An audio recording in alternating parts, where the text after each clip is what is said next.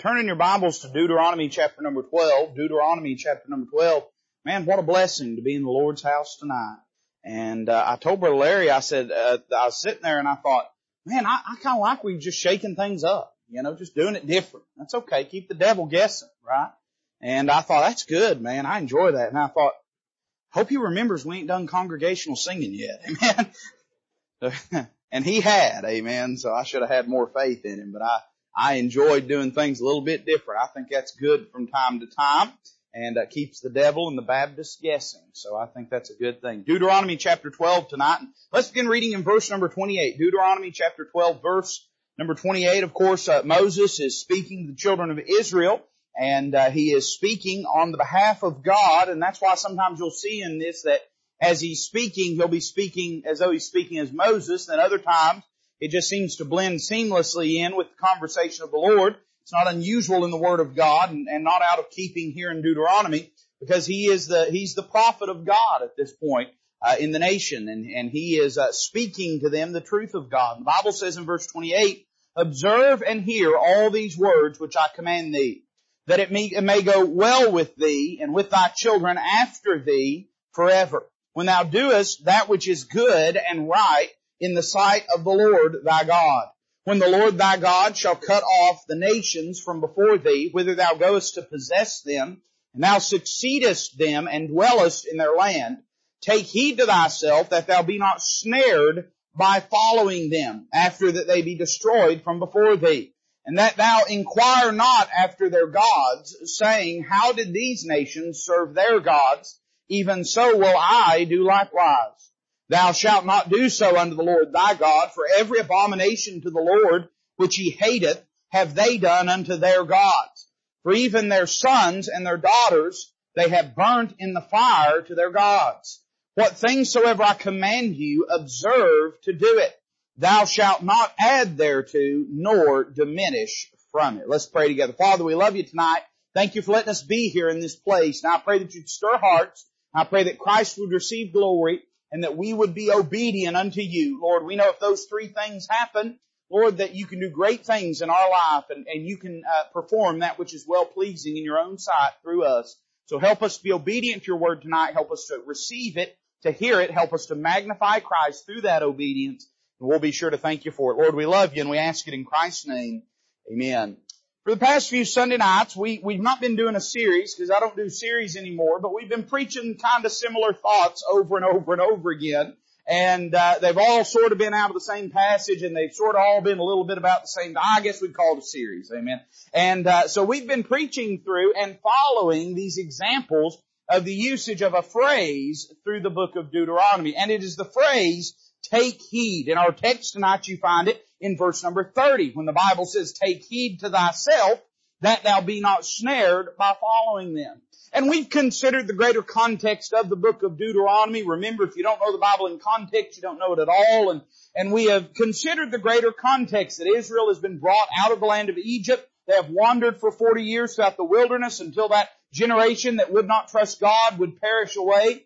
Now they're on the cusp of going into the land. They're at Kadesh Barnea again, where they once were many years before. And before they go into the land, God has instructed Moses to remind them of their history and to remind them of the truth of God. And so he is commanded with retelling the law to them.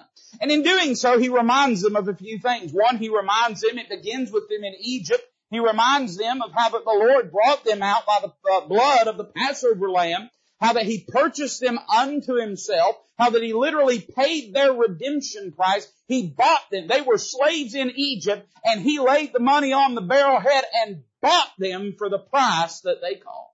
And so whenever he gets them at the cusp of Kadesh Barnea, he reminds them that they don't belong to themselves anymore, that they are a purchased people. They have been bought by the blood of Jesus Christ. Man, thank God for the day that I got bought by the blood of Jesus Christ.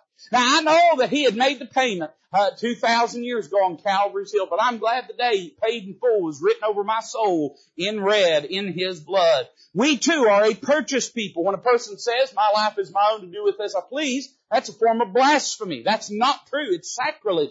That is just as surely stealing from God as it would be to take $100 out of the plate. And so they are a purchased people. Not only that, he reminds them how that an entire generation of firstborn perished in Egypt because they did not have the blood applied. But that Israel had been spared of that, those that had placed the blood of the Passover lamb on the doorposts and lintel of their house. Let me just take it as another opportunity to remind you, hey, listen, whatever distinctions may have and existed between Jew and Gentile at this time in human history, there was only one reason that the Israelites were spared and the Egyptians perished. One reason, and that's because the blood was applied over the Israelite doorposts. You say, what are you saying, preacher? I'm saying it's neither circumcision nor uncircumcision, but a new creature in Christ Jesus. That's what avails, and that's what availed even then. Who had the blood applied to their heart and to their life? Well, who had it applied to their door? They were spared. And so Israel was reminded they are a pardoned people.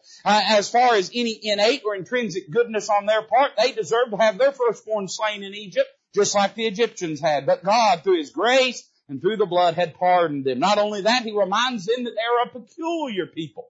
God has saved them out of Egypt so that they might be different than Egypt. And they are called and commanded to be a distinct and peculiar people. And man, that reminds me of our walk today in the church. There are some similarities between what God was doing then in Israel and what He's doing today in the church age. Israel wasn't supposed to blend in and fit in. They were supposed to stand up and stand out. In the same respect, hey, listen, our job, I know you may have signed up for that covert Christianity, but I done looked it up in the book and it ain't there anywhere. Amen.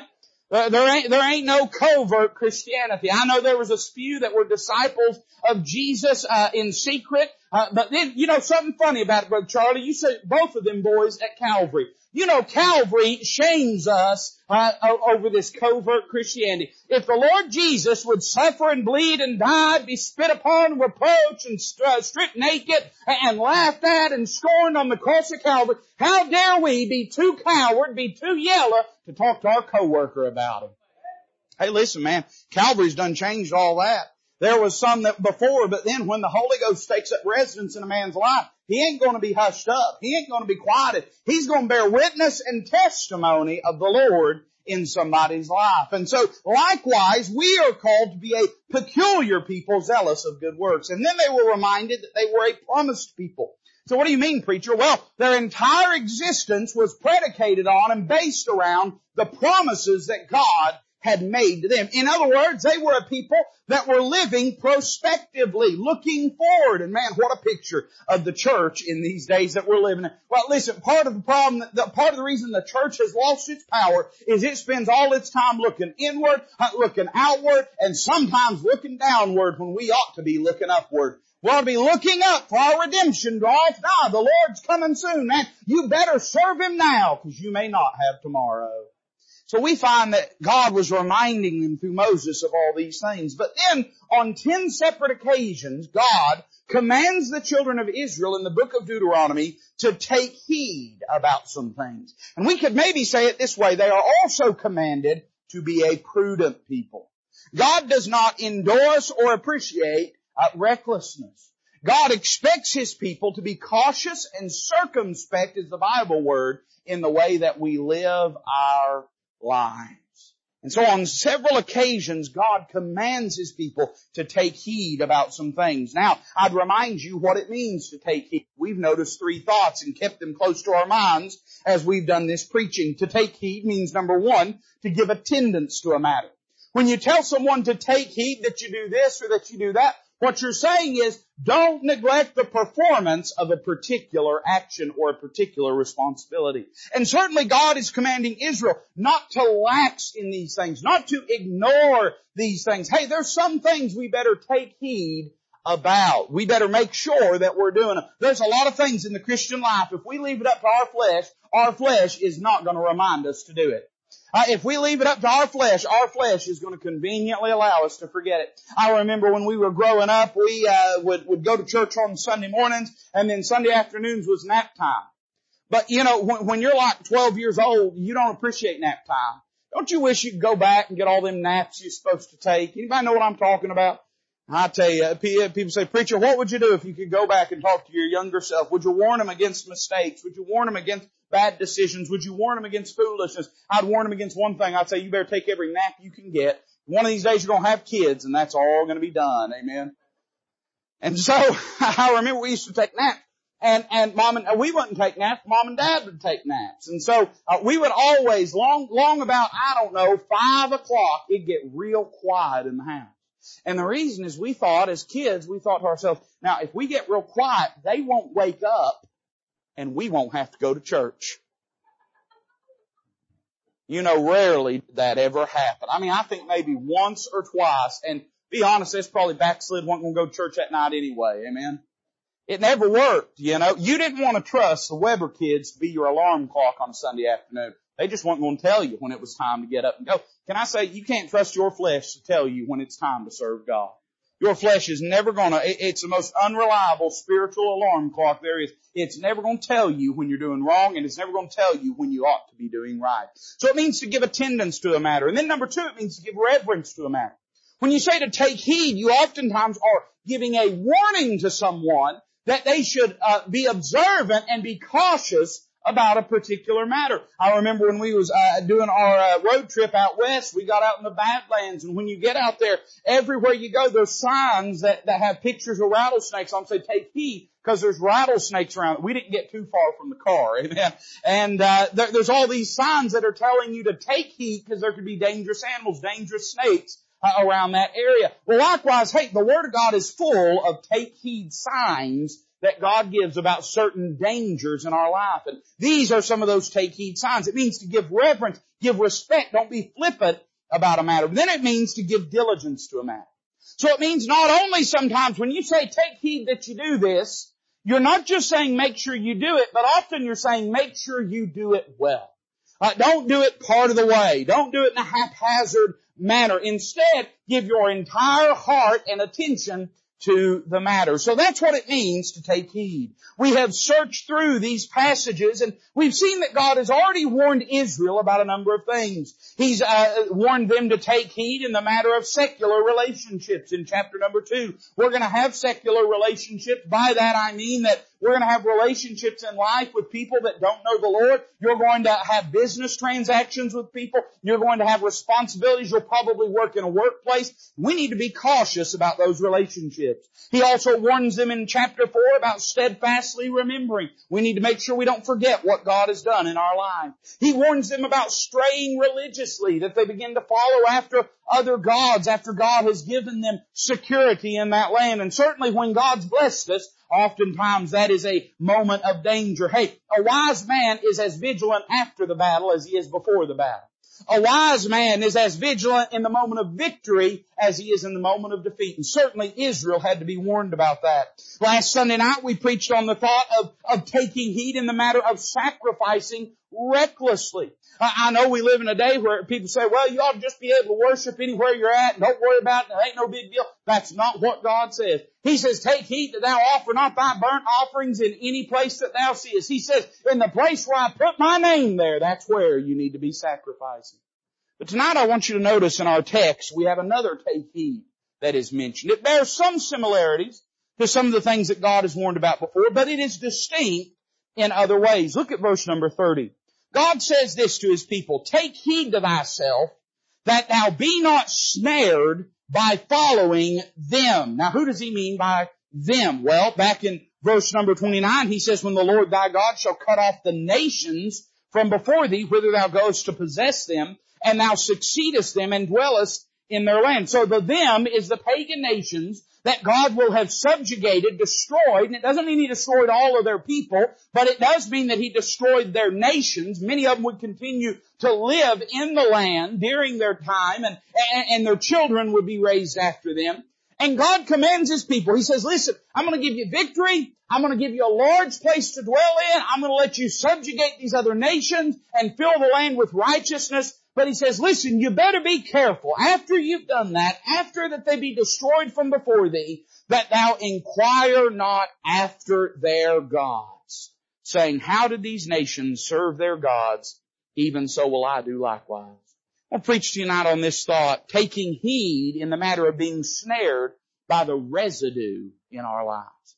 So, preacher, what do you mean by that? Well, I mean this. You know, when God saved you, He saved you out of some things. He brought you out of some things. Hey, you better thank God He did that. Man, what a shameful salvation it'd be if He saved us and left us in that old mess that He found us in. Oftentimes in our lives, we begin to think, well, you know, that's done with, that's in my past, that's never to be visited again, it's never to be encountered again. But I got news for you. Very often, after you've been saved and after God's done a great thing in your life, you know what you'll find? You'll find that those same old things that appealed to you before you got born again, they still appeal to your flesh even after you got born again. You'll find that the same things you struggled with before you got saved, you still struggle with them today, but you got a new man inside you and a new strength inside you and a new resource in the Word of God and a new comfort in the Holy Ghost. I'm saying this, when you got born again, it's not that all of those old things were eradicated. What it means is God changed the nature of them for you. When the Bible says, if any man be in Christ, he is a new creature. Old things are passed away. Behold, all things are become new. That don't mean that sin doesn't exist anymore. It means when you go back to that same old sin, it's like a dog returning to the vomit. He might eat it up, but it ain't going to taste as good the second time. When you got born again, hey listen, you might try to go back to those things and they're still there and you can still engage with them, but you'll find that they are sour to you now. They're bitter to you now. They may still appeal to your flesh, but your spirit is grieved by them. And so God warns the children of Israel. He says, I'm going to bring you into this place. I'm going to cast down these nations. But He says, don't let your guard down, because the moment you do, you're going to take up their gods and begin to worship their way. And when you do, you're going to meet their same destruction. I want you to notice 3 thoughts in our text tonight, and then we'll be done. And they give sort of an overview of the truth that God's giving in this passage. The first is found in verse 28. And I jotted it down this way. We see the plan for God's people in the land. Can I remind you what the land is representative of? It's talking about the land of Canaan. Canaan, though we oftentimes think of it in terms of being symbolic of heaven. We have songs we sing that way, and I've heard people reference it that way. That's fine. I'm not listening. There's a lot worse things in your average hymn book than just that. Amen. And a lot worse erroneous doctrine in your average hymn book than just that distinction and that nuance. But I would say that it is incorrect to view Canaan as a picture of heaven. Canaan was a place with giants. Canaan was a place with obstacles. Canaan was a place with enemies. Canaan was a place that had been polluted and perverted by the tendencies of mankind. But it was also the place of God's will for His people. It's a place of victory. It's a place where God desired to do a great thing in their life. Can I tell you what Canaan is a picture of? It is a picture of the plan of God for His people. We could use the terminology, the victorious Christian life. It is a picture of succeeding in your Christian walk. It does not mean perfection, does not mean a lack of problems, but what it does mean is ever advancing and growing in your walk with the Lord. I would say this, that God has a plan for His people, and that plan is in the land. God's desire for you is that you live a successful Christian life. Now, a successful Christian life does not necessarily mean a successful business life. It does not mean a successful political life. In fact, the more I watch, the more it seems to be the opposite. I don't know. It does not mean having a successful social life necessarily. But when I say a successful Christian life, I mean just that. A Christian life that is advancing and glorifying God and is what God desires for you. God's plan for you is not that you fail, but that you be faithful. It's not that you flag, but it's that you serve Him and are fortified in your walk with Him.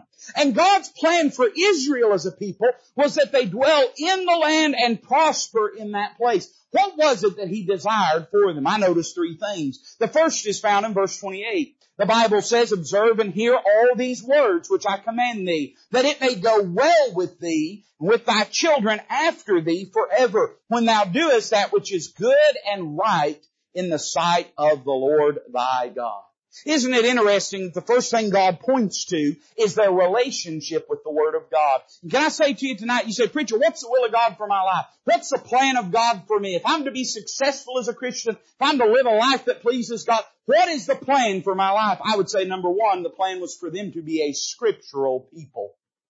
God's desire and God's intention for them was that they be a people of the book. their life defined by the book, their life determined by the book. And can I say, listen, anything that calls itself Christianity that departs from this book is not Bible Christianity. Anything that calls itself Christianity that departs from the revealed truth of the Word of God, rightly divided, understood in the context, and with Christ as the centerpiece, anything that departs from that, hey man, that is not the life that God intends for His people. What God does desire for you is that you know this book, that you love this book, that you obey this book, that your life be defined by and be saturated with the Word of God. It's amazing how often we attempt to live a successful Christian life divorced from the presence of the Word of God. We are so stubborn as a people, we are so foolhardy as a people, that we would claim we want to be a good Christian while never reading this book. I would say this, if you're not, this is not just a means to an end, this is an end as well as a means. It is a means to some things in your life, but hey, listen, the Bible is not a byproduct. Hey, the Bible is not just an instruction manual. The Bible is the very breathed words of God. And if we say, well, preacher, I'm a pretty good Christian, I just don't read my Bible much, then you don't know what being a pretty good Christian is. I would say this, it's that they be a scriptural people, and we should be a people whose lives are determined by the Word of God. This book should reign supreme over your opinion, over my opinion, over your average political pundit's opinion, over the superlative political pundit opinions. Amen? Because I'd sooner go down and listen to homeless folks ramble than listen to these political pundits. Amen? I'll tell you this funny story. I don't know why this is. We don't live in a bad area or anything. We live in a good area. But the other day we was sitting out in the yard and some crazy person comes walking down the road and was screaming. And, used to that'd be weird, but nowadays people walk around with them phones in their head all the time and you never know. Somebody might just be having a heated argument. But we sat there and we watched them for a while and it was somebody that was disturbed, somebody that was touched. And I don't know all the details of their situation, but they was walking them down the road and they'd stop every few feet, they'd stop at a house and they'd start cussing at it. And they'd start saying, I want my money. And I was thinking, yeah, me too, bud. Get in line. Amen. It's, I want mine. And they carry on all this crazy talk. And I sat and I listened to it. And I thought to myself, that's still better than some preachers I've heard. Amen. And it's better than all political commentators I've heard. Hey, listen, I'll tell you this book ought to reign supreme. This book matters more than your opinion, more than your perspective, and more than your experience. If it doesn't line up with this book, then it does not matter to the Christian life and to the Christian experience. I'm not saying people don't have experiences of whatever way that they might have, and there's probably a lot of things goes on in this world that I'd never dream of and I'd never imagine. But I would say this, that all that matters and is relevant to the Christian experience you're going to find in this book. I would say the plan was, number one, for them to be a scriptural people. Then notice what he says at the end of verse 29, or at the beginning of verse 29. He says, when the Lord thy God shall cut off the nations from before thee, whither thou goest to possess them. I would say this, number two, God's plan for them was that they be a separated people. God did not want His people dwelling in the land with the enemy. Now, let me remind you, Canaan is not a picture of the church in an explicit sense. Canaan is certainly not a picture of our world system. Canaan is a picture of a victorious Christian life. And it's a reminder that God's people could not enjoy victory while they kept fellowship with those that did not know and love God. And I would tell you in our lives, listen, separation is not just a recommendation. It's a requirement if we're to live the life that God intends for us. Now, I'm not saying a man has to be separate in his personal standards and holiness to be saved. But I am saying this, that if a person wants to live the life that God desires for him, it's going to take some separation. There are some things we have no business having fellowship with. Hey, listen, what concord hath light with darkness?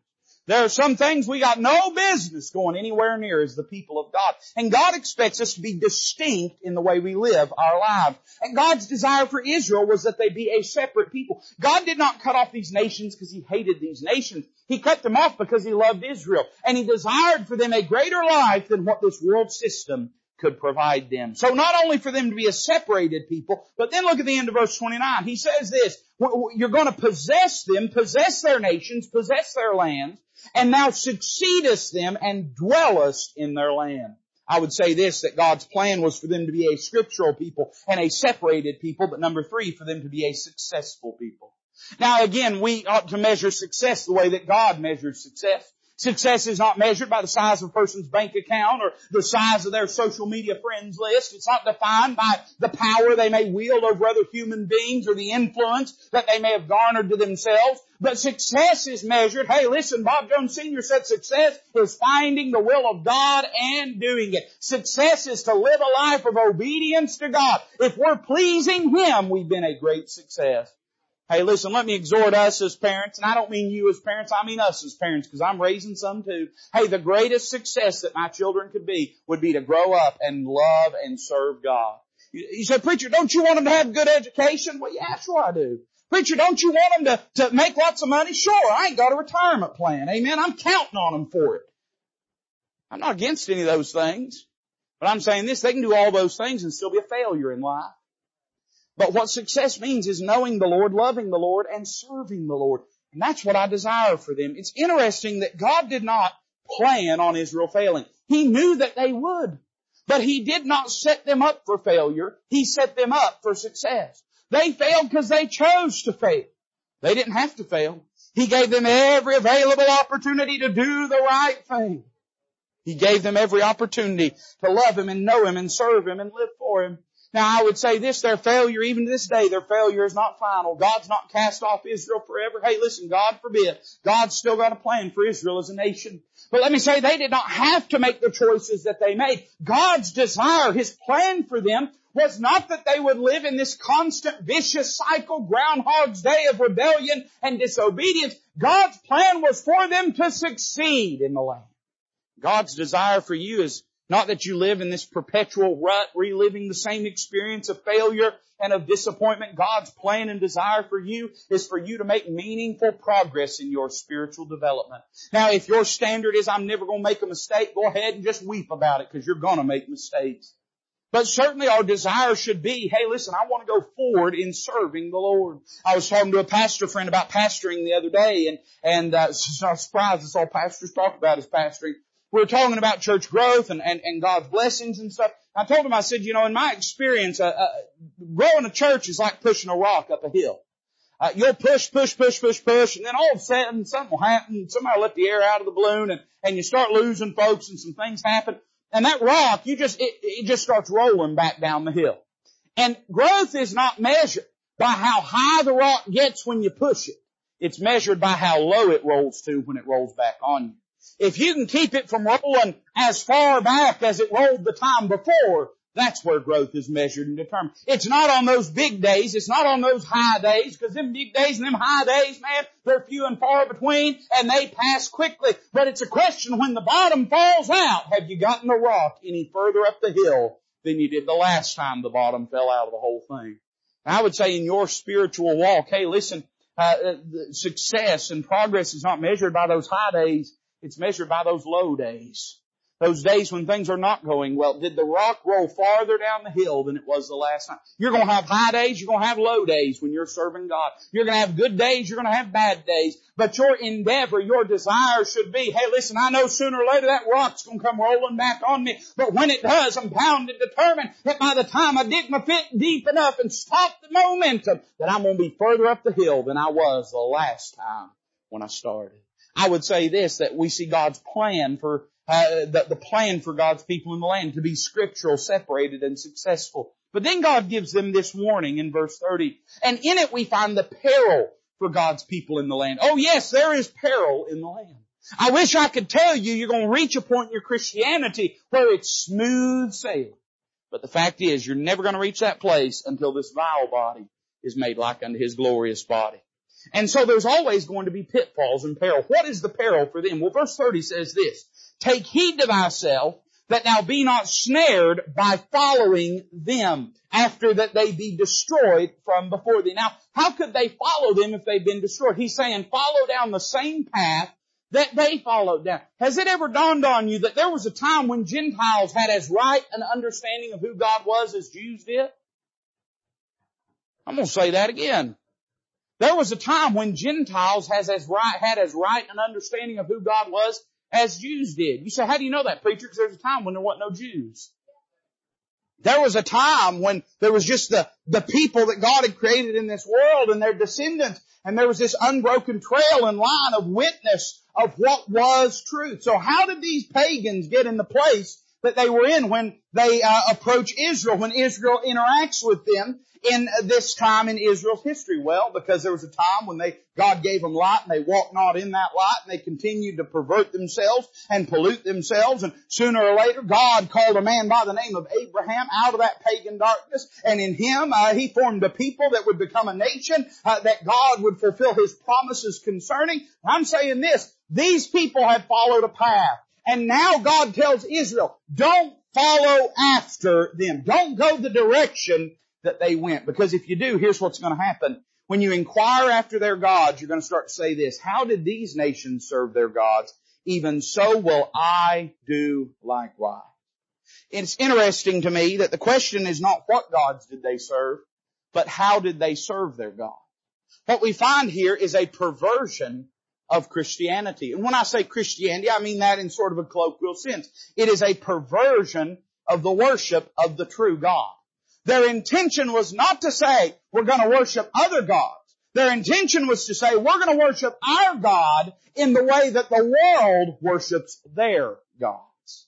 Can I tell you this? Christianity today is defined in the mainstream almost entirely by this philosophy. It's not saying we want to chase after the pagan gods. It's saying we want to chase after the true God in a pagan way. What was the danger for them? What was the peril? Well, the first thing was that they pervert their lives.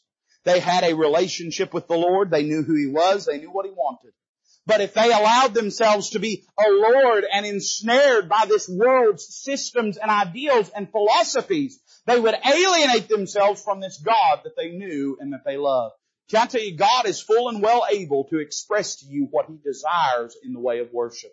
And God has spoken about what He wants worship to be.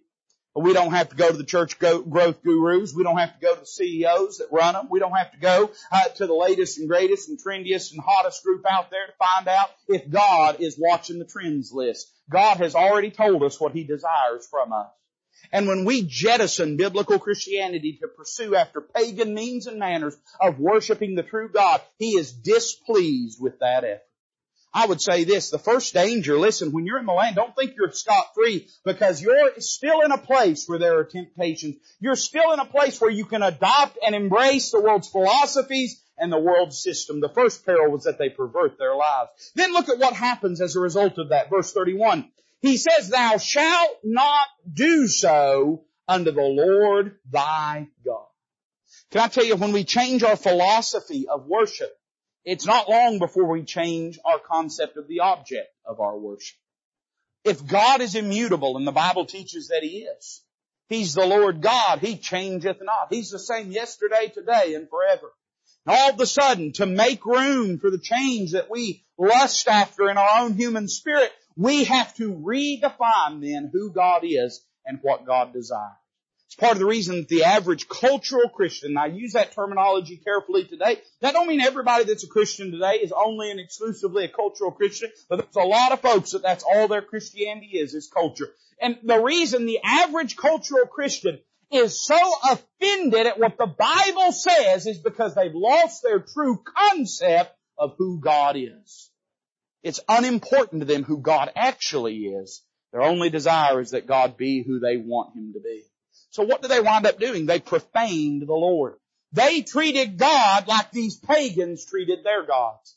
Can I tell you, hey, listen, even if we did to great success, even if we to great success worshiped our God in the way that this world worships its gods and its idols and its superstars and its governments, even if we manage to worship our God as successfully as they have theirs, we have still failed, and God is worthy of better worship than that.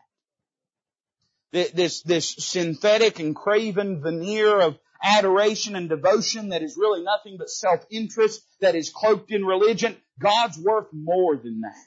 He deserves our whole heart, our whole passions, our whole devotion. And what will happen if we allow this world to influence us in that way, it won't just be that it influences us, it'll influence our idea of who God is. It will cause us to believe God to be lower and lesser and meaner than what He really is. There's a reason this world hates God. They don't know Him. There's a reason you love Him. You met Him. If you start to change Him in your heart and mind into the God that the world thinks He is, you're going to lose your love for Him. We better let Him be who He is in our life. And then I would say there's a danger in verse 31. Look at the next part. It says this, Thou shalt not do so unto the Lord thy God. For every abomination to the Lord, which He hateth, have they done unto their gods. For even their sons and their daughters they have burnt in the fire to their gods. Boy, that's striking language in the Word of God. He says this, you want to worship me like they worship their gods. But what they call worship, I call wicked. I don't desire it, I don't crave it, I don't love it, and I don't value it, God says. And so what happens with their lives? Well, they pervert their lives, they profane the Lord, and then what will happen? They will pollute the land with their iniquity. Hey, the Bible says this, that evil communication corrupteth good manners. You know what that means? Bad doctrine leads to bad deeds. We talked in Sunday school this morning about this thing of theological consequence. If I believe A, that means I got to believe B, and then I got to believe C, or else I just have an incoherent, inconsistent theological system in my mind. It won't make no sense, and I won't take it seriously. Can I say there have been a great many people that in deviating in some manner, some matter of error, have shipwrecked their whole faith because it has led them down a road of theological consequence. Can I tell you, when we believe the wrong things about who God is, we're not going to live for Him and serve Him and worship Him in the way that He desires. Now somebody's going to say, oh preacher, you're saying you got it all figured out. No, listen, hey, I ain't got it all figured out. I ain't got much of it figured out. But that which God has already figured out, I'm committed to not argue with Him about it.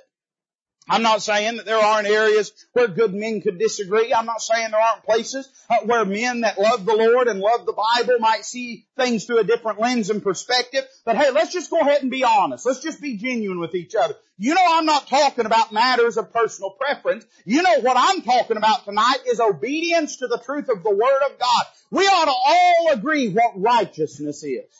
We ought to all agree whether we have a Bible. We ought to all agree whether God expects holiness out of our lives. And when we deviate from that, what's going to happen? It's going to affect our lives. It's going to pollute our lives to the degree that they did things that were almost, well, not just almost, were entirely unthinkable for the people of God to be doing. So we see in this passage the plan for God's people in the land. We see the peril for God's people in the land. And finally, in verse 32, we see the protection for God's people in the land. I hope by this point in the message you have a desire to live for the Lord. I hope by this point in the message you get what I'm saying is God wants us to be a successful Christian. God desires for us to live for Him. God has set us up for success and not failure in our spiritual walk. So the question then becomes, and I hope you've already asked this question, preacher, how can I keep that from happening to me? How can I safeguard my life? Verse 32 has a beautifully simple and elegant solution to the whole thing. He says this, what things soever I command you, observe to do it. Thou shalt not add thereto, nor diminish from it. It's very simple. You remember the very first thing we said when we was preaching, starting the message? What does God desire? For us to be a scriptural people. God always puts things in their proper order. If you'll be a scriptural person, it will settle a lot in your life. And you say, preacher, what is the protection in my life? How can I keep myself on the right track? 3 things you can do. Number 1, you can receive the Word of God. He says, what things soever I command you. Now it's implicit in this passage that if we're not willing to receive what's commanded, it can be of no help to us. We have to be willing to accept this book as the Word of God and receive the truth of it and recognize it for what it is. Now, by the way, you know what that means? That means reading your Bible. It means sitting under preaching. It means studying the Word of God. It means listening to the faithful wounds of a friend who's trying to exhort you and charge you and challenge you and not bowing up, getting mad, stomping off. What it means is being willing and open to hear God's Word when it's given to you. We've got to receive the Word. The greatest thing you could do in your life to ensure your success as a Christian is to read your Bible daily. Number 2, to regard the Word. He says, what things soever I command you, observe to do it. In other words, he says it's not enough just to hear it. You've got to obey it as well. You've got to put it in your life. You've got to regard the Word. You've got to heed the Word. Not only receive it in the sense of hearing the words of it, but then it has to be, and I love that King James Bible word, the engrafted Word. You know what that word engrafted means, right? It's used in the context of grafting one plant into another plant. Taking something and putting it in and weaving it into the very DNA of it to such a degree that it just grows together. And after a little while, you couldn't tell where one plant began and where the other branch began. It just looked like one seamless plant because that's what it had become. You know, God's desire for the Word of God is not that this just be the dressing for our life. Not that it just be some dusty manual sitting on a table, but that it be so ingrained in our life that people can see it in the way that we live. The engrafted Word, man, we've got to regard it. We've got to be willing to obey it. It won't help you. I wish I could get you to be better by just hitting you with this Bible. That's all we do. We just bring you in and we just beat you with it. All right? And some of y'all would take 3 or 4. I wish that worked, but it don't. You've got to make the choice to obey the Word of God. Osmosis ain't going to get it done. It's going to take accepting the truth of it. And then there's a third thing, and I'm done. We've got to receive the Word. We've got to regard the Word. But then notice what he says. Thou shalt not add thereto, nor diminish from it. We've got to revere the Word. One of the problems, and I want to be explicit in how I say this, I'm against the meddling with God's inspired, inerrant, preserved Word. I'm against it. God's against it. And certainly we could take a few moments here and we could just bang that drum, drive that nail. But can I tell you that the more prevalent way in which men twist and abuse the Word of God today, it's not just, men do not only abuse the Word of God by gathering around a 12-foot oak table and deciding they want to manipulate this Word and change that Word and diminish this doctrine and pollute this and pollute that. That happens. That happens. Can I tell you what's a more prevalent problem in the church today? Listen, we ain't running out of King James Bibles to give folks. Yeah, we're not sitting around going, boy, I wish I'd find a pure copy of the Word of God. That ain't no problem. You know the problem is people that claim and profess to believe the Bible, that will warp it and twist it, read things into it that ain't there and read things out of it that are sitting on the page because it's what's convenient to their life. I wonder this, do you respect this book enough to take it as it is? As it is. Whatever it says, in the context, rightly discerned and divided and applied. But are you willing to take the Bible for what it is? It's always funny to me, you'll hear people talk about preaching sometime, they'll say hard preaching. Boy, that was hard preaching. I don't know if that's hard preaching or not. I'll tell you this book has hard edges. And if you decide you're going to jump on it, you might skin your knee. This is that rock that, listen, if it falls on you, it'll grind you to powder. If you fall on it, though, it's going to break you. And I'm just telling you, listen, there ain't really no hard preaching. We call it hard preaching, but that's just because we got soft hearing. We just don't like what it says. But the truth is what the truth is. We're either going to accept the truth of it or not. And the greatest thing you can do is submit your heart to the Word of God. Let it reign supreme over your life. If it says something you don't like, and if it never has, you ain't been reading it. You read it, and it's going to afflict your flesh.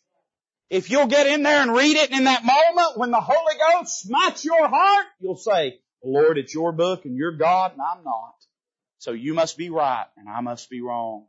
Do you love the Bible enough to do that? Or do you find yourself manipulating it, adding thereto, or maybe diminishing it, trying to take away? If you do that, you're setting yourself up for failure. This book is exactly what it ought to be without your help, without your editorial insight. God said what He meant, and He meant what He said. This book don't need to be rewrote. It needs to be reread. Hey, listen, it don't need to be reworked. It needs to be obeyed. And if you'll obey this book, you'll find that's the surest way to a successful Christian life. Let's bow together tonight as a musician comes to play. I want to give you an opportunity to respond to the preaching tonight. If God touched your heart, I I want you to meet Him down in this altar. Let Him have His will and His way in your life. There ain't a single person in this room that's above responding to this. And I don't say that to say you have to. I'm not trying to browbeat you. But I'm saying there ain't nobody that should be embarrassed to respond to this tonight. Because there ain't a one of us that is not prone to allowing this to happen in our lives. We all are. And so if there's some area of your life God's touched on, meet Him in this altar. Do business with God. Lord, we love You. We thank You for the truth of Your word. Bless this invitation. We ask it in Christ's name.